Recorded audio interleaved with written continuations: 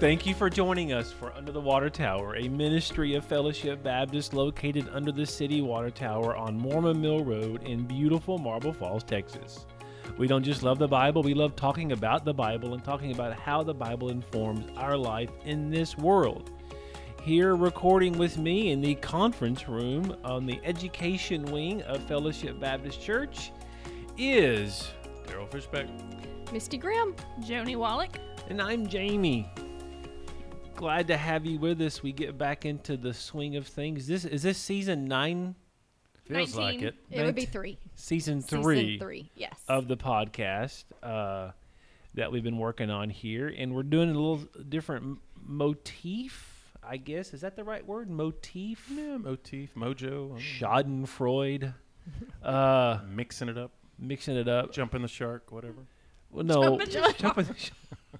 Now you're just being silly. Do you know where that comes from? Yes, Happy Days. I'm glad that you do. Most Joni loves Chachi. Fonzie. No, that was the spinoff. Well, no, the best spinoff was Mork from Ork. Yeah, Mork and Mindy. Oh, I didn't realize it was a spinoff from Happy Days. How did you not know that? Yeah. That's like one of the most famous Happy Days episodes. As a child, there were certain things I didn't get to watch. And Happy Days was one of them? Mork from Ork was one of them.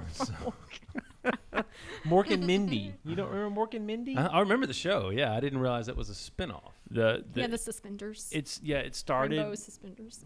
Robin Williams played the character. Yeah. It was a strange episode in which he comes in and he's like going to destroy the whole earth, but he bumps into Richie Cunningham and all that stuff, and it's a strange, but it worked so well they made a TV show about it, starring Pam Dauber in Denver, Colorado. Well, that's our podcast for today. Thank you for joining us. Nobody's still with us. Greg's still with us. Say they learned something Kelly. today, so maybe Hi, they got their money's worth. So our motif is forgiveness. What we're going to do this for our 8 episodes this season is grab some topics. We're still on the fence about whether or not dinosaurs will make the cut. We've seen 4 different program schedules, and dinosaurs has made all of them except one. If it doesn't make the cut, you can blame Daryl. Yes. I just didn't want to be flinging anything this time. We're not going to fling dinosaurs. But forgiveness. So how about we just throw it out there for a minute? What are some of your first thoughts when I just say forgiveness? I think it's misunderstood.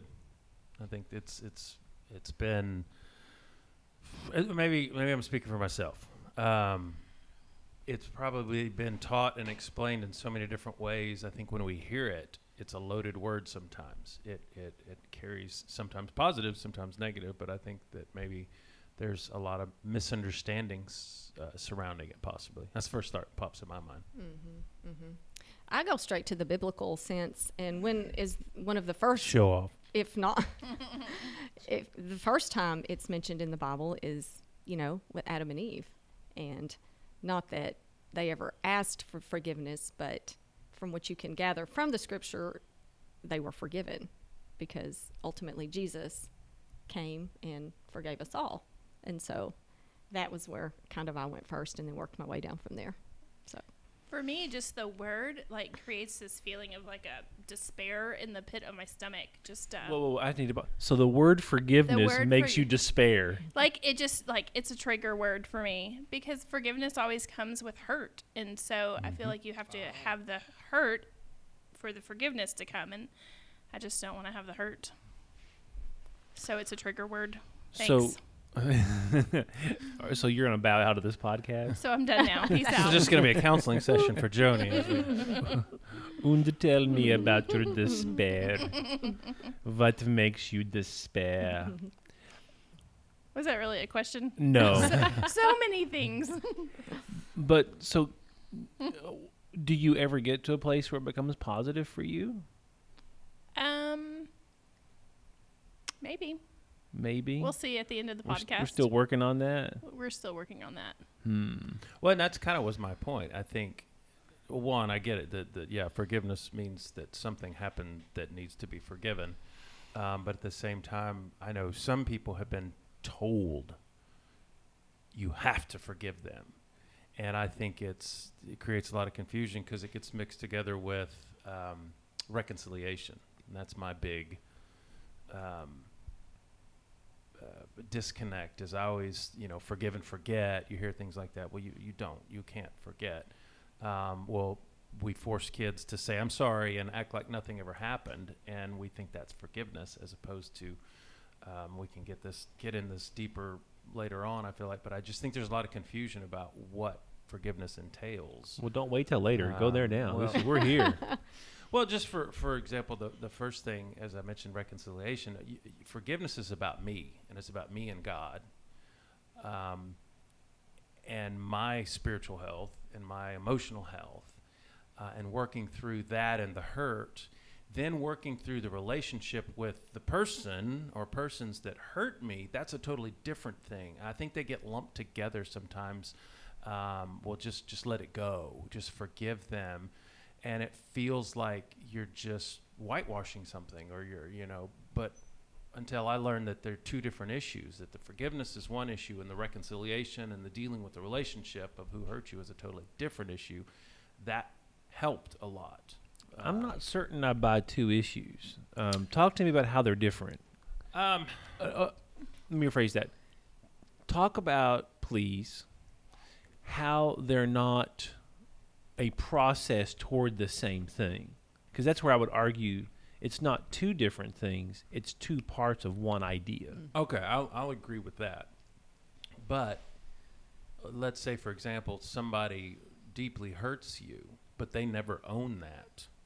You can forgive them, but if you're trying to have a relationship with somebody who has abused you in some way and they're not dealing with their side of the things, can you truly reconcile that relationship? Is reconciliation the goal of forgiveness? I don't think it's the goal of forgiveness. No, I just think what my whole point was, I think they get lumped together, and that we sometimes feel like, well, forgiveness means I have to be buddies with that person Right. again. And you have to put yourself right back into that same scenario and situation that you were in before, which because is God told you to right. forget. Yeah, and that's not the case. If you're doing that, I completely agree with you, because I don't believe that the scriptures ever teach us, nor does the historic Christian faith teach us, that forgiveness means to not hold people accountable for the pain they cause us. And I've seen that used before. We were just talking before we went on the air. We were talking about the culture of sexual predators in church staffs and church culture. We've been reading different things and listening to different things about stuff that happens in other places.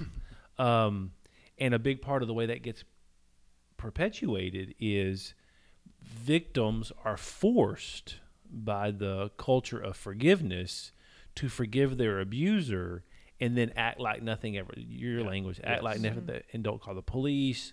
For children, minors, none of that's involved, and that's a real problem. Yes. And so you're forcing people to live in relationship with someone who hurt them, who they should never be around. Those are problems. Yeah. Right. It's taking down all of the boundaries. Mm-hmm. It's if you forgive, then okay, the boundaries are down, and I just don't think that's the case. Boundaries are good. But on the flip side of that is, if someone has abused you and they're not being held accountable, forgiveness is still, I think, necessary. But it's not about the relationship with that other person as much as it is about your own heart and your relationship with yourself and your relationship with God, more so than anything. And it's not, I don't think it's so much about you have to do this because it's the right thing. I think it's because unforgiveness is destructive and like a toxin. Well, and I think a lot of times you have to watch and check your own emotions, because number one, did that person really mean to offend you? You get upset, and for me, I have to see, well, is that just me being a little bit, wearing my feelings on my sleeves? Did she really mean to hurt my feelings? Or, so a lot of times I think we're offended and take things in personal that were never meant to be personal. Does that make sense? Well, if I can push there, because I think that you're right. I think we live in a culture that's just ready for someone to offend us. But I think what happens is because we do that, I was really hurt when you said that thing, and it hurt me much. We cheapen true harm, right? Yeah. So to have someone give us a look that we perceive as a dirty look in worship service or at the grocery, I know they saw me at the grocery store and didn't say hi to me. How dare you? I've had that happen to me before. I didn't even see you. Really outraged. I'm like, I was trying to get milk and sorry. eggs. You know, I'm not. I wasn't dodging you at all. To put that in the same category as the abuse, the person who's been victimized in a very powerful way, in a harmful way, it cheapens what the whole process means in terms of forgiveness. Yeah. It's the same process, I think. So kind of what Daryl's talking about, Lewis Smedes, there's a book. I know I have it in my library, or I had.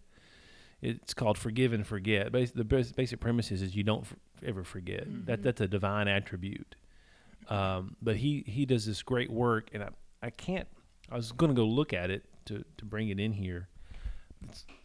I remember I loaned it out to someone who has not returned it. He's looking at me. I'm pretty sure I don't have it. No, but but the hurt. But if I do, But have you forgiven them? Right, exactly. I don't know if I can forgive the person who has my forgiveness book. I do have your Tim Kettler prayer book, though. I'm sorry. So he hasn't been able to pray since you've had that book. Forgive, I can't pray. He's offended. He needs I'm that back. offended. But Smedes really has like a 3-step process that leads toward forgiveness that I've preached it many times and taught it many times. I think it's just spot on the money. And the first part of that is that you have to define the harm that was done to you. And he talks about this is, you don't forgive a tiger if it eats off your leg. If you're in the jungle and the tiger finds you and it eats your leg, the tiger wasn't doing anything strange. It's what tigers do. You were in his jungle. So you don't have to forgive a tiger. But when we do that to human beings who hurt us, we thought, well, that's just what they do, or that's just how they are. We dehumanize them. We say, you're like a tiger or like a shark. But we have to actually name what they have done and the pain that it caused us rather than dismissing it. And this is what I see a lot of times in family structures is the impetus is on individuals who've been hurt to just say, oh, well, that's just how they are. I tell you, I am sick to death of that. When people say, well, that's just how he is. So he gets to be a jerk to everyone. Right. Yeah. And we all just have to take Deal it with because it. that's how he is. Or And- don't take this the wrong way, but you're bless your But heart. you're ugly. But if we're all created in the image of God, then you're saying that's how God is, and that's Well, and you're not saying okay. that God can't change you. Is that you're stuck that way? Well, that's just the way I am. Well, and it's like the accountability issue. There, you're being hurt and abused by someone, but then it's getting dismissed and justified just for whatever. Right. So you have this, right? It's going back to that toxic subculture we talked about earlier. So if a male is aggressive toward a female in a sexual way, it's dismissed. That's just how God made men, which is the stupidest thing I've ever heard. Just because God made you a certain way doesn't give you license to abuse that or take it too far. It's just a silly thing to do. But it's a dismissive, and it says it's no big deal. But before you can actually forgive someone, you actually have to admit it is a big deal. It did hurt. Right. And that's where you get the difference between didn't look at me in the grocery store when I know you saw me and went all Carrie Underwood and shoved a Louisville Slugger through my Slicing up headlights my and car. slicing up my tires. That's the difference. Yeah. Those two different concepts. There's Yeah. there's a speaking of books, there's a book that I read a few years ago. It was pretty impactful. The and Bible? It's the Bible. Yes, it had Bible verses in it too. Harry Potter. It's actually. I almost just started the podcast and just said Enneagram Harry Potter, so I could just go ahead and get it out there. I would like to But point I out was- a couple of weeks ago, Daryl preached, and I was waiting for it. And there it was. Boom. Invisibility cloak. Did I There's say al- that? There's No. always, yes, you did. There's always a Harry Potter reference. It just JK, if you're listening, it I'm a big fan. flows out of you like sweat. I almost chased a rabbit, but I'm not going to go there. But the book is called The Cure, and it's not the I band. love that It's group. not the band. And when Googling the book, it's really confusing because you always get the band. But part of it is talking about hurt and forgiveness, and it has a process of walking you through forgiveness as well, and it talks about the importance of dealing with it with you and your relationship with God, and it talks about exactly what you're saying. Define the hurt, write it out, tell it to God, put it in a journal, be specific. And then I think that the advantage of that is because we hold so much in emotion, but we're actually articulating what we've been hurt, and in some instances that can be healing, and others it might be as we're writing it out. Well, I was in the grocery store and someone didn't look at me. God can say, you're not hurt. You're not. Right. Or God Yeah. can kind of maybe speak to you and say, I understand you're hurt, but maybe you misinterpreted the situation. Right. And it allows us to maybe get some grounding on the situation. Because I think when we get hurt, it's amazing. We want someone to empathize with us, and so we'll start talking to everybody, and the story gets a little bit exaggerated. Or if someone doesn't side with us enough, and then come to find out it's nothing. That person's like, oh, I'm sorry. Just it was all Right. on me. I'm Yeah. the one that overthought all these things and made all these scenarios and went around trying to get everybody on my side. But, when we pray and go to the Lord and say, help me to, to not have those thoughts and not. Because if I've not done anything to offend somebody, when you've offended somebody. Like when I'm rude. Do you I feel- really know when you've offended somebody? Well, sometimes I know when I'm being ugly and when I'm really just in a bad mood. I've had to apologize to people. I've apologized to Joni. I feel like I've apologized to Jamie and Daryl. Never, and, not once. And but But did you mean it, or was it say it like you mean it say this it like time? you mean it. Like when you're a kid and your mom says, "Apologize to your brother." Say it like you mean it. Well, and that's what Sorry. I'm talking about. When you're kind of forced to do something and go through some emotions like that, that's Right. not beneficial in learning what forgiveness is about. Does our culture facilitate that faux forgiveness by seeming to force people to say the words, say the words like they're magic words? Yeah. Yeah. I forgive you. Right. And usually the response to that is it's okay. And when I was in the classroom, I didn't like my students to use the words "it's okay" because it's not okay for someone to hurt you. So it was more tell them that you're hurt. Tell them what happened. Tell them I didn't like it when you cut my shirt or sneezed on my pizza or whatever it was. Things happen.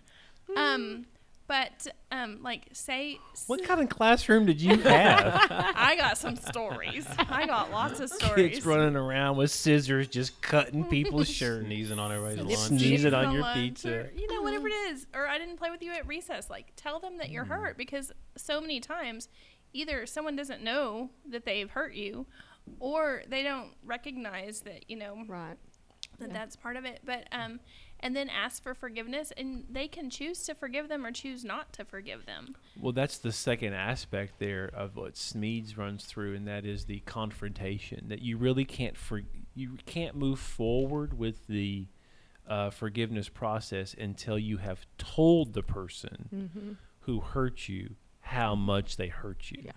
And that's where it gets hard. Because what if the other person is not submissive to that? If the other Exactly. person has just shut you out, I've been in that situation. Exactly. And everybody And- has their own story. Yeah. It, They you won't can talk make to your- you. You have to figure out ways to, and- Or they're in prison. Or they're dead. right. Yeah. Forgiving those who are dead is the hardest. But Smedes says you still have to do it. You have to find a Yes. way to Yeah. still confront them. You pull up a chair. That's what I had to do. I had to pull up a chair, sit right in front of this empty chair, pretend the person was there, spill out my guts, say these are the reasons, I forgive you. And it helped. It really did. So you have to do that in Now, order to move was on. that as a sub? I'm gonna push personal stuff. Was that as a substitute because the person you were working through was not physically available, or you didn't want to confront them? You were trying to avoid them. I tried to confront. I tried to Okay. talk and work things out, but I was not well received, and I got no response. The response I got back was it was just a one-sided thing, and Okay. we weren't able to converse, and so I had to choose to forgive and love just from a distance. And That's what I do. And what you did is a technique that is helpful and can be very, very meaningful and as a substitute for that personal confrontation. I think had you not tried Right. to confront them, that would have been less meaningful. Right. Because Yes. it would have been an act of avoidance of the situation. I don't always necessarily think so. We, the avoiding, like, I think it still is powerful if you can't confront that person. One of my children was in an in-home daycare, and some things happened there that were not okay at all. And, are you okay over there? Sneeze on our pizza. Jamie's having a moment. Where's our scones? I was Make sure fine. they're put up. I was fine till I took a drink of water. And it's like, good grief. Oh, there's a hair in it. See? Probably Presbyterian water. Beard hair. Did you get it out of the ceiling? Oh, dear. Oh, dear. So what were you saying? So, I had Daycare. One of my kiddos, one of my own personal children, was in an in-home daycare, and some things happened there that were not okay. And I immediately put up some boundaries that I just didn't want to go down that road. But I had gotten to a point where I was not forgiving the lady that had put my kid in a really dangerous situation at all. There's legal things. It was a really bad, dangerous situation, but I was angry. But then I realized, like, the anger was also, like, I was angry because I had to work and I couldn't watch my own child. And I had to go through a series of forgiveness, but I realized it wasn't just at her, it was at myself too. I was going to say some Like, guilt. Did you have Yes, some guilt there? serious Yeah. mom guilt. But did you confront her? So I was not able to confront her, just legal reasons. So you were never able to say to her, this is what you did to my child, Right, and this is why it was wrong. right. Mm. But I realized that, like, for years that I harbored that, like, unforgiveness, and finally I had to come to grips with I was not forgiving her because I wanted to confront her and I was unable to. Okay, that actually proves the point. There was no sense of satisfaction in the forgiveness process because that confrontation was hindered. Right. So I would even argue maybe you haven't fully processed the whole thing yet still. Probably not. Because forgiveness can take years and decades. It does not happen fast. But I think that confrontation is still important. And I don't want you to break the law. Don't go against any kind of legal. Please don't have the sheriff's department come pick you up here. That's no good. But I think that maybe in your mind you're still working through how you're going to do that. And she never admitted to putting my kid in danger.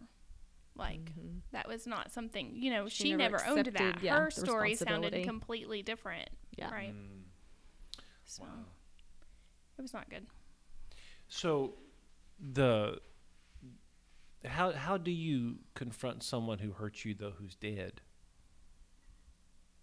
Journals, maybe. Say right, yeah, I don't know. like the empty chair or writing something out. Maybe do some. I would think something physically symbolic, like where you write something and then read it out loud and Yeah. burn it, or I don't know. You gotta get that Bury out. it. Oh, you Fire just- is always gotta good. get You that just out. went, you just went 1980s youth group, right? Where you write it out and you burn it. Baruch. I've often wondered how many sprinkler systems were set off in churches in the 80s from that. That was a big movement. But it helps. I would say if you're gonna do the burn thing, take it to the grave. Take it to the grave and burn it there. Burn it at the grave. Although you may be accused of being like a witch or something. Or Uh. start to light the cemetery on fire too. if you're Yeah. not careful. Don't do it in a burn ban. Don't do it in August in Texas. It's not a good idea. Something like that, some sort of symbolic action. Even if you just find a photograph of them and talk to them. Of course, this is where, as Christ followers, we have a deep, deep resource that the process of forgiveness is important for all human beings, But as Christ followers, we have the resource of prayer, Mm-hmm. which can also be a kind of confrontation in which we take our hurt and pain to the Lord and say, this person, Uncle so-and-so or Aunt so-and-so, or the person who did this to me, Lord, they hurt me. They're dead. I can't confront them. Help me work through it. So that's where you have a supernatural aspects of certain things. And, forgiveness is a choice. Like Joni said earlier, you can choose to, if somebody's apologizing to you, you can choose to accept that or not.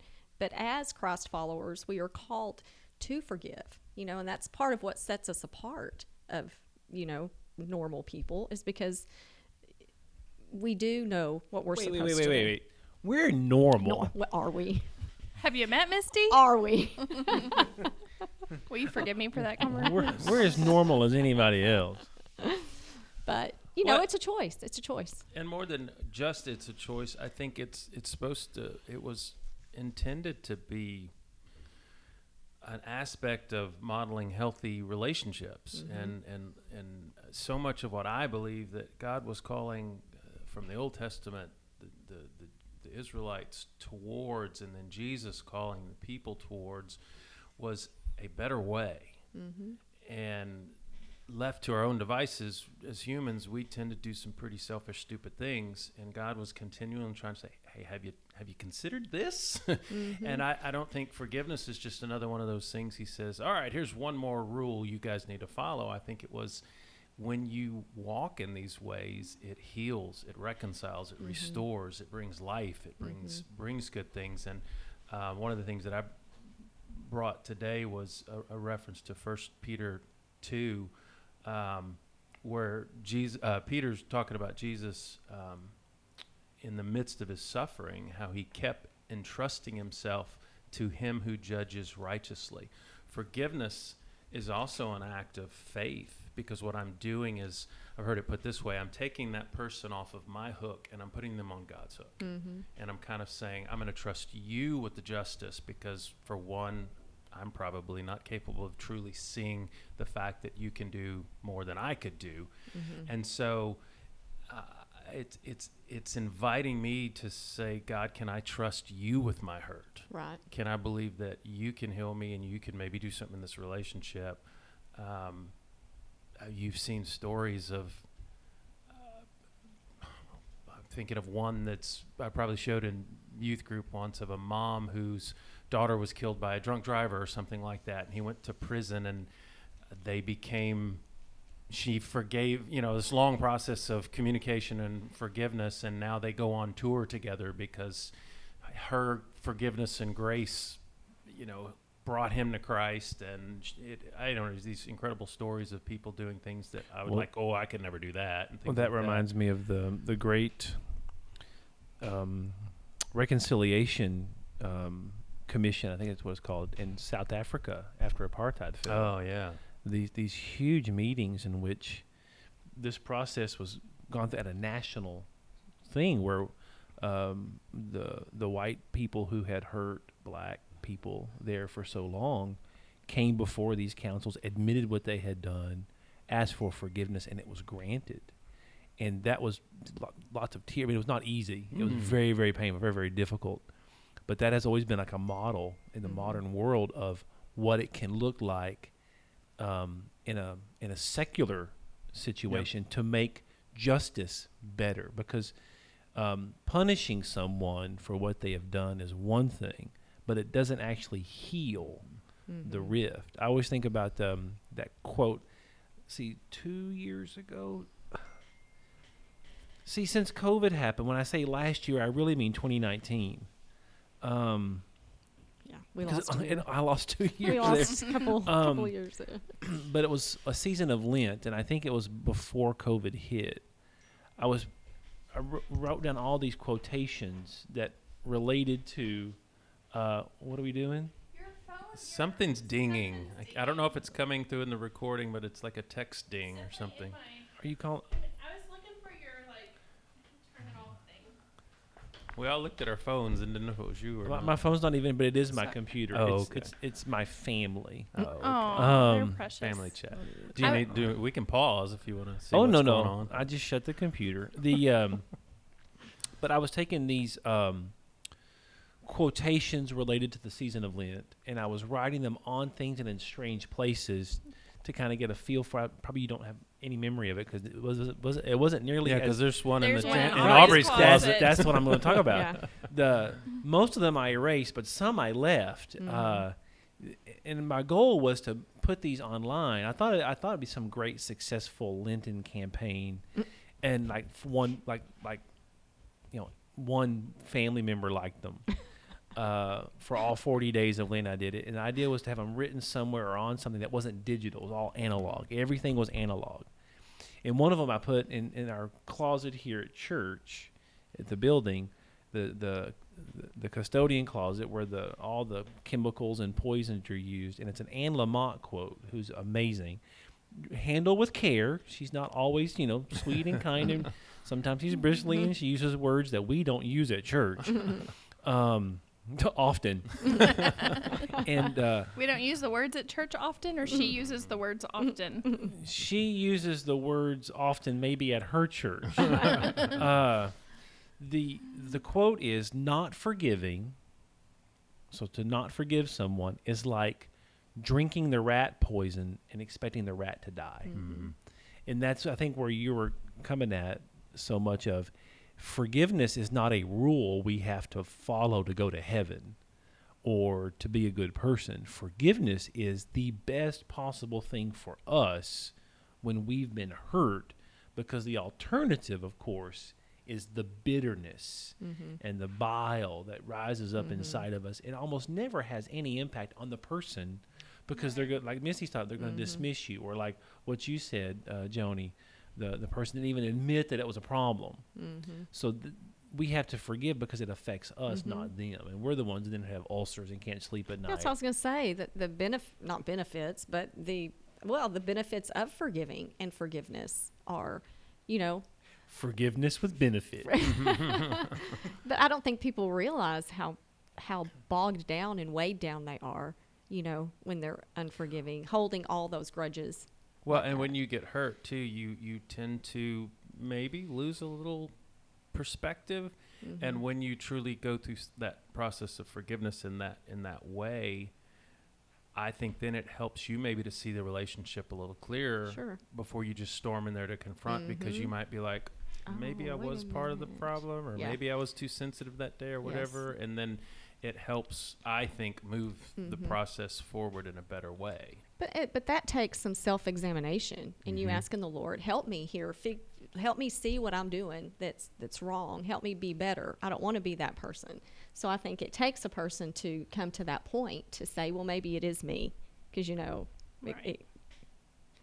that's just. And I think we have two extremes too, and why this whole process it's just not easy, because you talked about people not being held accountable is if your hurt is dismissed, or maybe you're gaslit or whatever on something about being hurt. So you got that extreme, but then you do have the other extreme where sometimes we do it to ourselves, where we absorb it and say, oh, it's just me. And we don't own the fact that we're hurt, and we just kind of keep trying to shove it under the carpet, and then it can become toxic that way as well. And I had another thought, but I just forgot it. So. Well, it can become toxic in a lot of ways, and one of those is when you've been hurt and you've not dealt with it in a healthy way of forgiveness, then it can create character flaws in you, like lack of trust in other people, isolation. Yeah. A solution for being hurt by people is to stay away from people, Yeah. which is not healthy at all. And lots of folks, especially in church life, will do that, where we've been hurt at church and we've never worked through that process, so we just avoid people. Or you can go another extreme. You can almost use forgiveness as a weapon. Like you get offended or hurt, and then you go to this person that has no clue, and I just want to let you know that I forgive I forgive you. I've yes. gotten letters like that I'm in the like, mail Yeah. from people. For what? Okay. Yeah. Yes. The Lord Yeah. told me I had to forgive you. Yeah. And you have no. I'm like, I got nothing. I got nothing. I don't know what I did. I talked to Jesus this morning. He didn't say a word about any of this. But you know, when you go up to someone, I think there's a difference in stating "I'm sorry" and "Will you forgive me?" I think there's a big difference there. You know, just needing to say "I'm sorry," you know, I was wrong, but then to truly come up to say to somebody, "I'm sorry, will you forgive me?" I think we leave that out a lot of the time. Well, I don't think that's. And we can be wrong and not need to forgive or be forgiven. Right. Sometimes I'm just wrong. I didn't Right. hurt anybody. I'm just wrong. Right. Right. The forgiveness piece is only when you've hurt somebody. Yeah. I feel like, right? That's exactly right. When someone else has been victimized by it, and it's a true, not a faux kind of. But even then, I think it's left off a lot.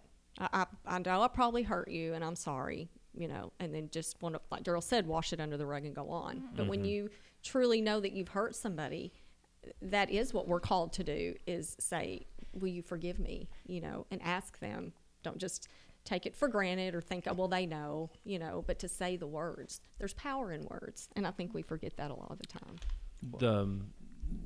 Those words, Jesus lumps forgiveness, and I've got the one scripture here I really wanted to bring out from Luke. He says, judge not, you'll not be judged. We all like that one. Condemn not, and you will not be condemned. This is Luke 6:37. Then he says, forgive, and you'll be forgiven. And I just like the way in which he combines these three: judging, condemnation, and forgiveness. They're really not three different things. They're kind of three parts of a critical attitude that really play into where we're at. So when you don't forgive someone, you are basically condemning them. You're saying, I'm not ever going to give you a chance to make it right. Right. I'm going to take that opportunity right out of your hands. And then you're judging them by saying, you're not even worth my thought process of making it right with you. I'm just going to hold on to that forever. And that's what creates that lack of spirituality, spiritual context. I'm convinced a lot of Christ followers' problems with knowing God well and experiencing his work in their life is their lack of work on these sorts of issues. They're judgmental, they condemn people, and they refuse to forgive. And they think they have because they've said the magic words, oh, I'm sorry, please forgive me, or I forgive you, but they've actually never done the stuff that has to go with that. Well, forgiveness is such a secular concept, you know, it's accepted really, you know, in all, you know. So I don't know, can someone who doesn't know the forgiveness of Christ know what forgiveness is? Do you know what I mean? Like, I know what you mean. Like the big F forgiveness and not the little f forgiveness. I know what you mean, but at the same time, I think that all forgiveness is rooted in God's love for us, whether you follow Jesus or not. That's part of that being created in the image of God. The need for it, the desire for it, and the ability to do it is all an imprint of that divine attribute. Now, we cannot forgive as fully as God can. You know, the ability to forget, right?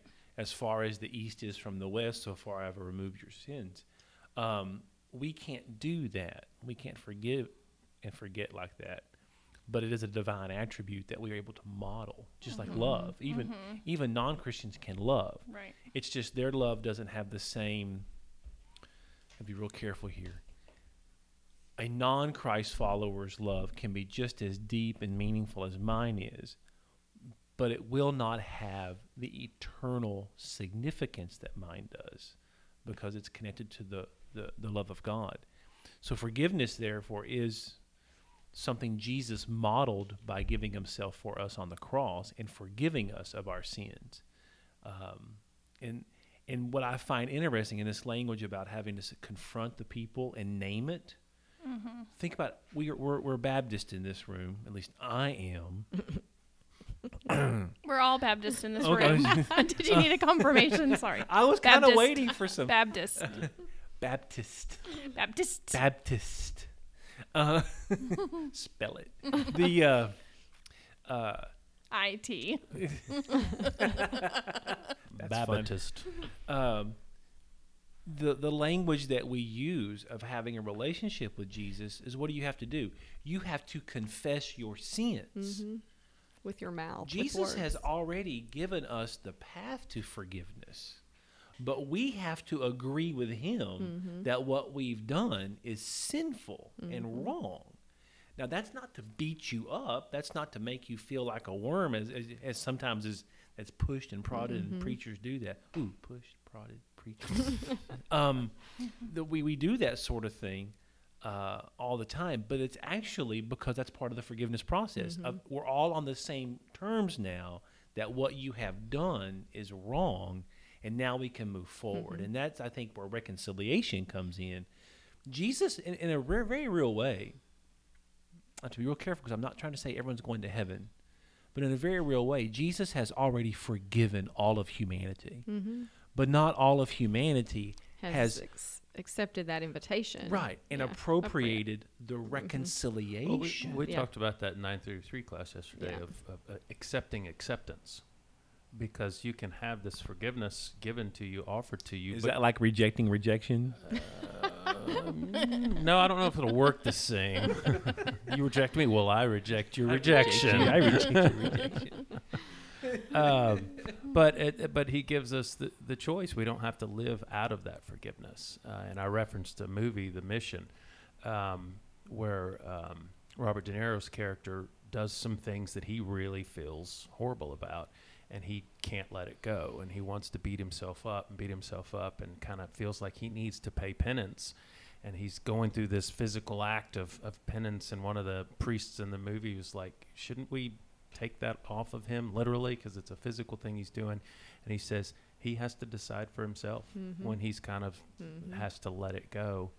And there's a beautiful scene in the movie where really the people he's offended the most are the ones who kind of set him free. And I think that's the picture of what you're talking about with confessing and with Christ, is until we realize we need his forgiveness and his grace, there, I think we start comparing ourselves and start thinking, the judging, the condemning, I'm better than everyone else. But when you have to really own your failures and you get to experience that forgiveness and that grace, and you truly, truly experience it, I think that tempers the way you treat others. Absolutely. And And it's important that we realize that on the first few seconds we start to feel that anger or that jealousy or that offense come on. It's important that we go to the Lord at that moment and say, I don't want to go there. Help me not to do that. And because letting it continue and go on is what festers up and builds and turns into just, that bitterness that's rooted down. Right. It turns into not a character for the moment, but a character Yeah. for the Festers and Yes. builds. Like, ooh, that'll preach though. Your unforgiving heart festers like a pus-filled say pocket. I was going to go a different where I was way. going. I heard a counselor do this illustration once, and I don't know that it's necessarily biblical, but I think it was a great visual. And they said, she used the verse, don't let the sun go down on your anger.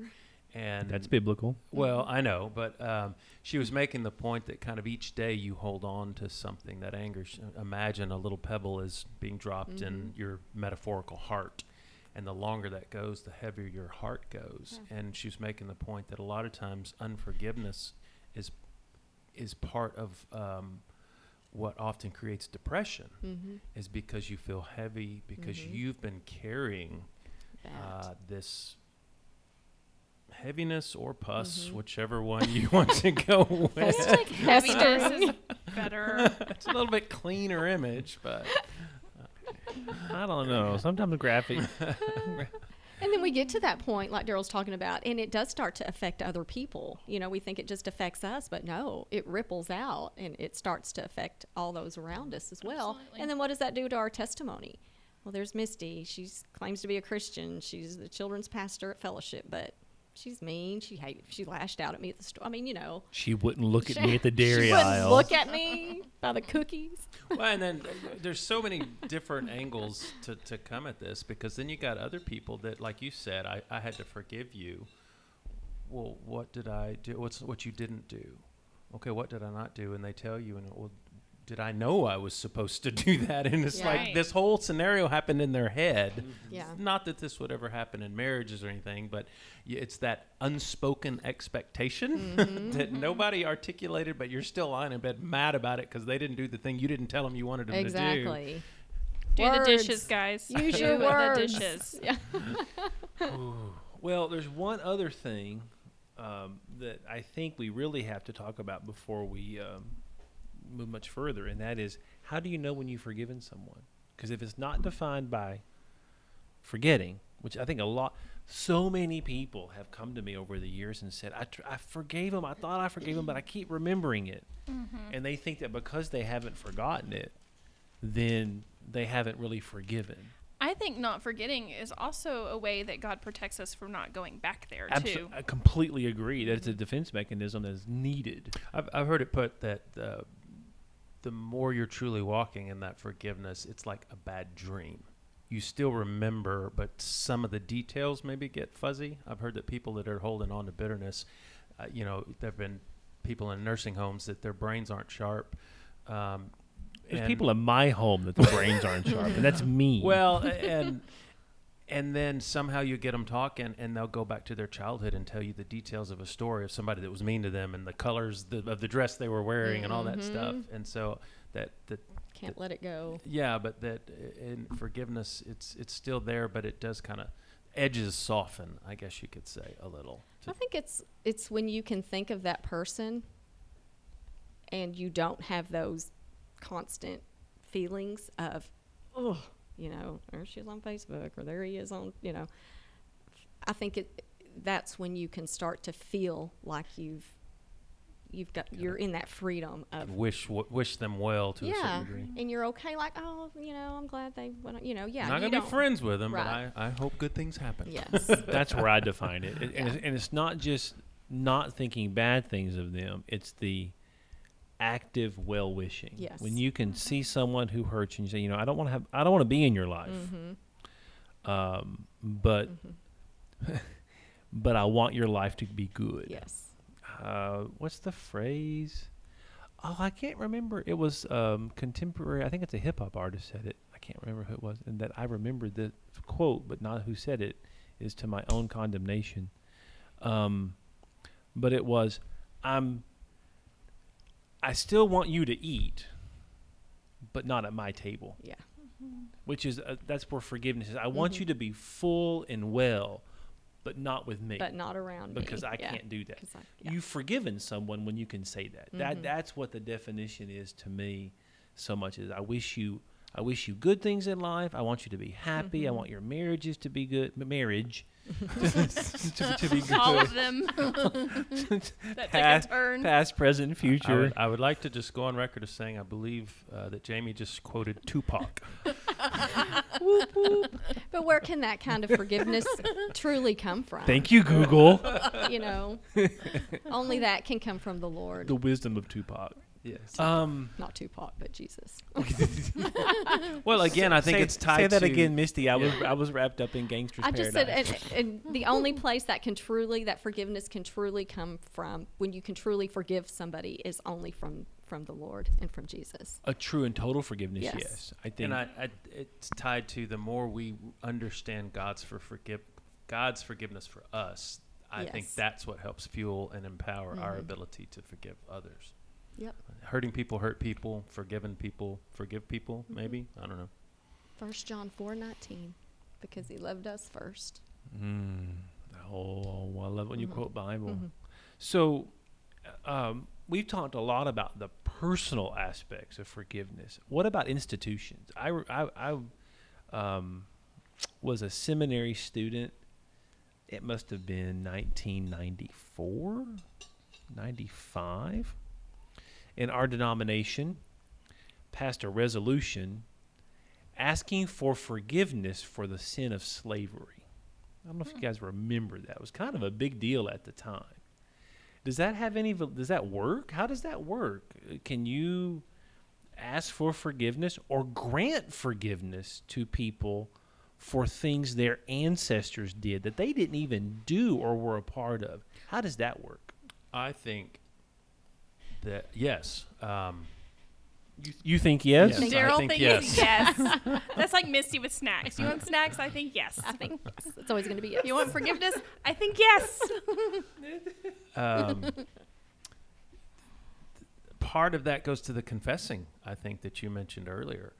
And honestly, we're seeing that in our culture today. There are certain things in history that some people want to dismiss, want to whitewash, want to ignore.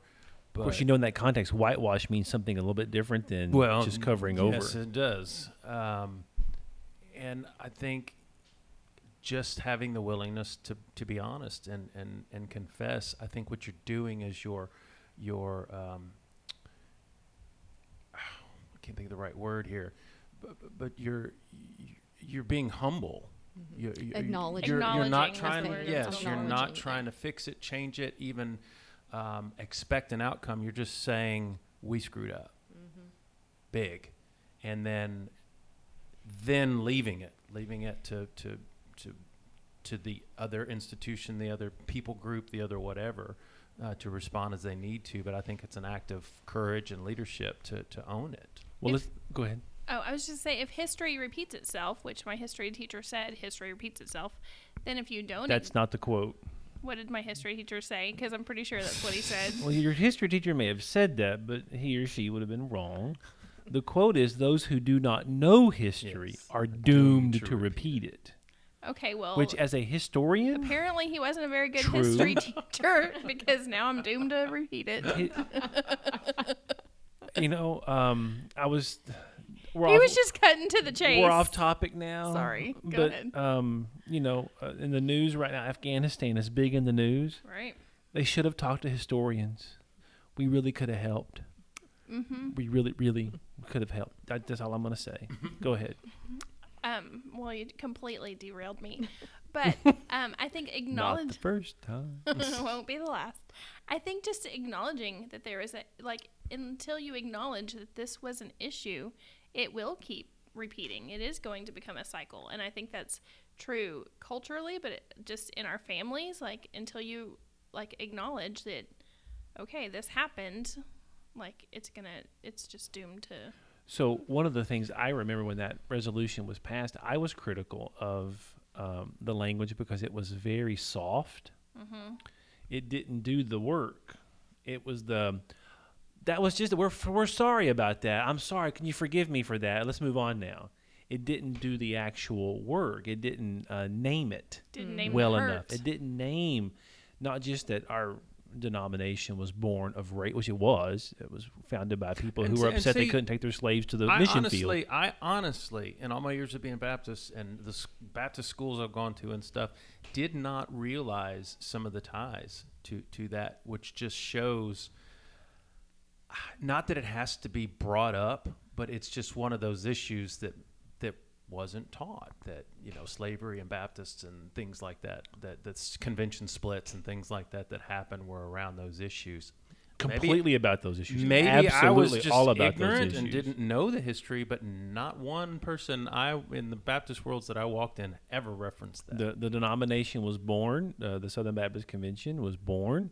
The mission sending agency was in the north. They said you can go to the mission field, but you can't take your slaves with you. And Southerners were like, well, why can't we take our slaves? Not even processing the logical disconnect. I'm going to be a missionary. I want to take my slave. How does that work? And so they split and formed their own mission sending agencies that would allow them to take their slaves on the field with them. I think it didn't do the work, not just in that regard of naming exactly what had happened, but it didn't do the work in the terms of the long-term consequences of it, right? For not generations, not decades, for centuries of the benefit of if you were a white person in church, and if you were a black person who was not even allowed to go to church, all of these different things. It didn't deal with that, and the cultural consequences today. That's what it means to name it. It's if you don't confront all of it, and I'm using that now because it's specific to my own personal history, and I remember it well. But there are so many issues that we could talk about the same thing in church life that we do, Sure. but also in secular life, whether you're talking about the Me Too movement or you're talking about the inequities of a gender. These are problems that you can't just say, well, forgive us for that. Can't we move on? Right. Yeah. I've heard that about a lot of issues. Can't we just move on and be better? Well, you really can unless you're honest about all the things that Well, have happened. and to be honest in that way means I don't get to define your hurt for you. I don't Right. get to say, can we just move on? Haven't I done enough? That just Right. shows you're not really I'm seeking forgiveness when I really want to understand how deeply I hurt you. Right. And that means I'm going to listen to you tell me about how it affected you. Yes. And then I'm going to feel that hurt with you. And until that takes humility and honesty and patience and like you said, owning my part, Right. because I'm not trying to control the outcome. But can you own your ancestors' part? I think you can try by at least maybe giving those that were hurt a voice. So your ancestors, what does the Bible seem to indicate That you do. exactly? How often do the Old Testament prophets preach and pray and ask for forgiveness for not just what they had done, but what their Right. people had done, what their ancestors had The done? sins of the generations. The sins of the fathers are visited upon to the third and fourth generation. The inherited kind of guilt in that way. Yeah, you can. And it's not because you did anything wrong, you yourself, but it's because you are a part of a system in which you benefited by the wrong that was done then. And so by admitting where you're at, you also are making a commitment toward reconciliation, which is where you were talking with how it kind of started. You can't get to reconciliation without forgiveness. Now, there are two different things, but if the goal of a society or of a group of people is to live in harmony, you can't do that without reconciliation. And that requires an admission, an owning, a confession of not just our participation in it, but of our ancestors and those who came before us. And we're the voice. You're the voice of all those. Right. You know, Esther, at a time as this is what we're here to do, you know, because you are that voice for this specific time. And you have to live in your time. And I can't go back and change anything. Right. But I live in this time. I can change this. And what Daryl was talking earlier, I think, so true. Just listen. Don't defend. What about? I mean, what about this people? Don't. That's not the issue. The issue is this, and let's listen and accept it, and then don't try and minimize it. someone else's hurt and pain. I think that's crucial in all of this, in whatever issue you're talking about.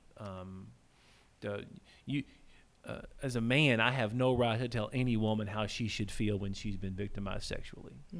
I just don't. My job is to listen and just listen, and then advocate for what I can to stop it. Anything else? Have we covered everything? We're out of the gate strong. Misty, all your notepad. Did we get all your Bible verses Well, in? of course not, but that's Did you have one that okay. you wanted to get to that we didn't? No, I mean, I think we talked about a lot of things I had already written down. Just forgiveness. And one of the things I had written that I'll say right quick was I think it was in Matthew, whenever, you know, Peter denied the Lord 3 times, Jesus 3 times, and then Jesus forgives him the 3 times. And, you know, just talking about forgiveness, that's what came to my mind is, and the 77, how many times are we supposed to forgive? You know, 77, you know, it's. What's interesting about that one though is how many times are you supposed to forgive your brother or sister? Does that only mean someone in Christ, or does that mean anyone in the world? I think What do you think, Misty? I think if these Hot words seat. are from for us, Joni's taking control. then that is for us to do for anybody. I mean, we're the Christ followers. We're the ones following God's word, and so we are to, you know, we may be the only Christ that a lot of people see. You know, You're right. If they don't see our forgiveness, then they're not going They're to not see the gonna- forgiveness of our Father. Absolutely.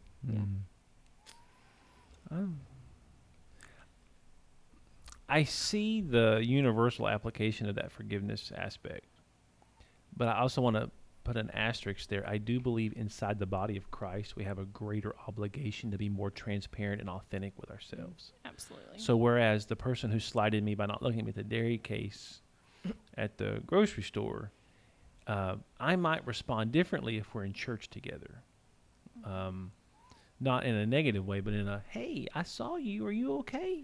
You know, as opposed to, you didn't look at me. But I have a higher obligation, I think, within the body of Christ to each other for authentic transparency of our emotions, how we feel, what we're thinking, those sorts of things. What again? If Christianity is a relational belief system, whatever you want to call it, I don't want to use the word religion, but if it's about relationships, and Jesus talks about love and loving your neighbor, then we've got to stop focusing on making it about who's right and who's wrong. Well, I have the right beliefs. I mean, I have the right. No, that group is in or out or whatever, and that, I think, is what leads to a lot of the judgment and the condemnation and the unforgiveness. So, well, I don't have to forgive them because they're just obviously in the wrong or whatever, as opposed to it's constantly about trying to connect and grow and heal and reconcile, living on this planet together through grace and love. And that is probably harder than just ticking the boxes and say, I believe this, this, this, and this. My group's right. We win. That's all I have to do. Yeah. As opposed to, no, I've got to deal with the relational side of things. I think you're exactly right. The repudiation that what it means to follow Christ is a mental assent to a list of propositions cannot be more fully throated right now than I think we should give it. It is, the Christian life is a behavior and a characteristic in which I reorient myself to follow Jesus and live the life he has called me to live. That's what relationship means. Whatever you think it means. To make Jesus your Lord and Savior does not mean you check off mental assent things. It means I've got to follow the things that he actually said. Yeah. Right. Yeah. He's not in my life. He is my life. Yeah. I think all that's true. I love it. It is. Well, thank you. This has been a good reboot, don't you think? Yes, it's been good. So for the I next think one, I have things to work through. I won't be in tomorrow. We'll Sorry, talk y'all. Once I get this online, you can just go back and listen to this podcast, and it'll. well, make sure you share this with someone who you are working to forgive. Thank you for listening. Please like or share with someone who has hurt you and wronged you so that you know that they know that you know that they know. And comment on this podcast on your favorite social media platform. Every click matters. You can also visit our website at fmf.life. We'll be back later. Don't know when, don't know why, don't know where. With why. Why? With more Bible talk from under the water tower. Be safe out there. See you later. See you soon. Bye. Peace out.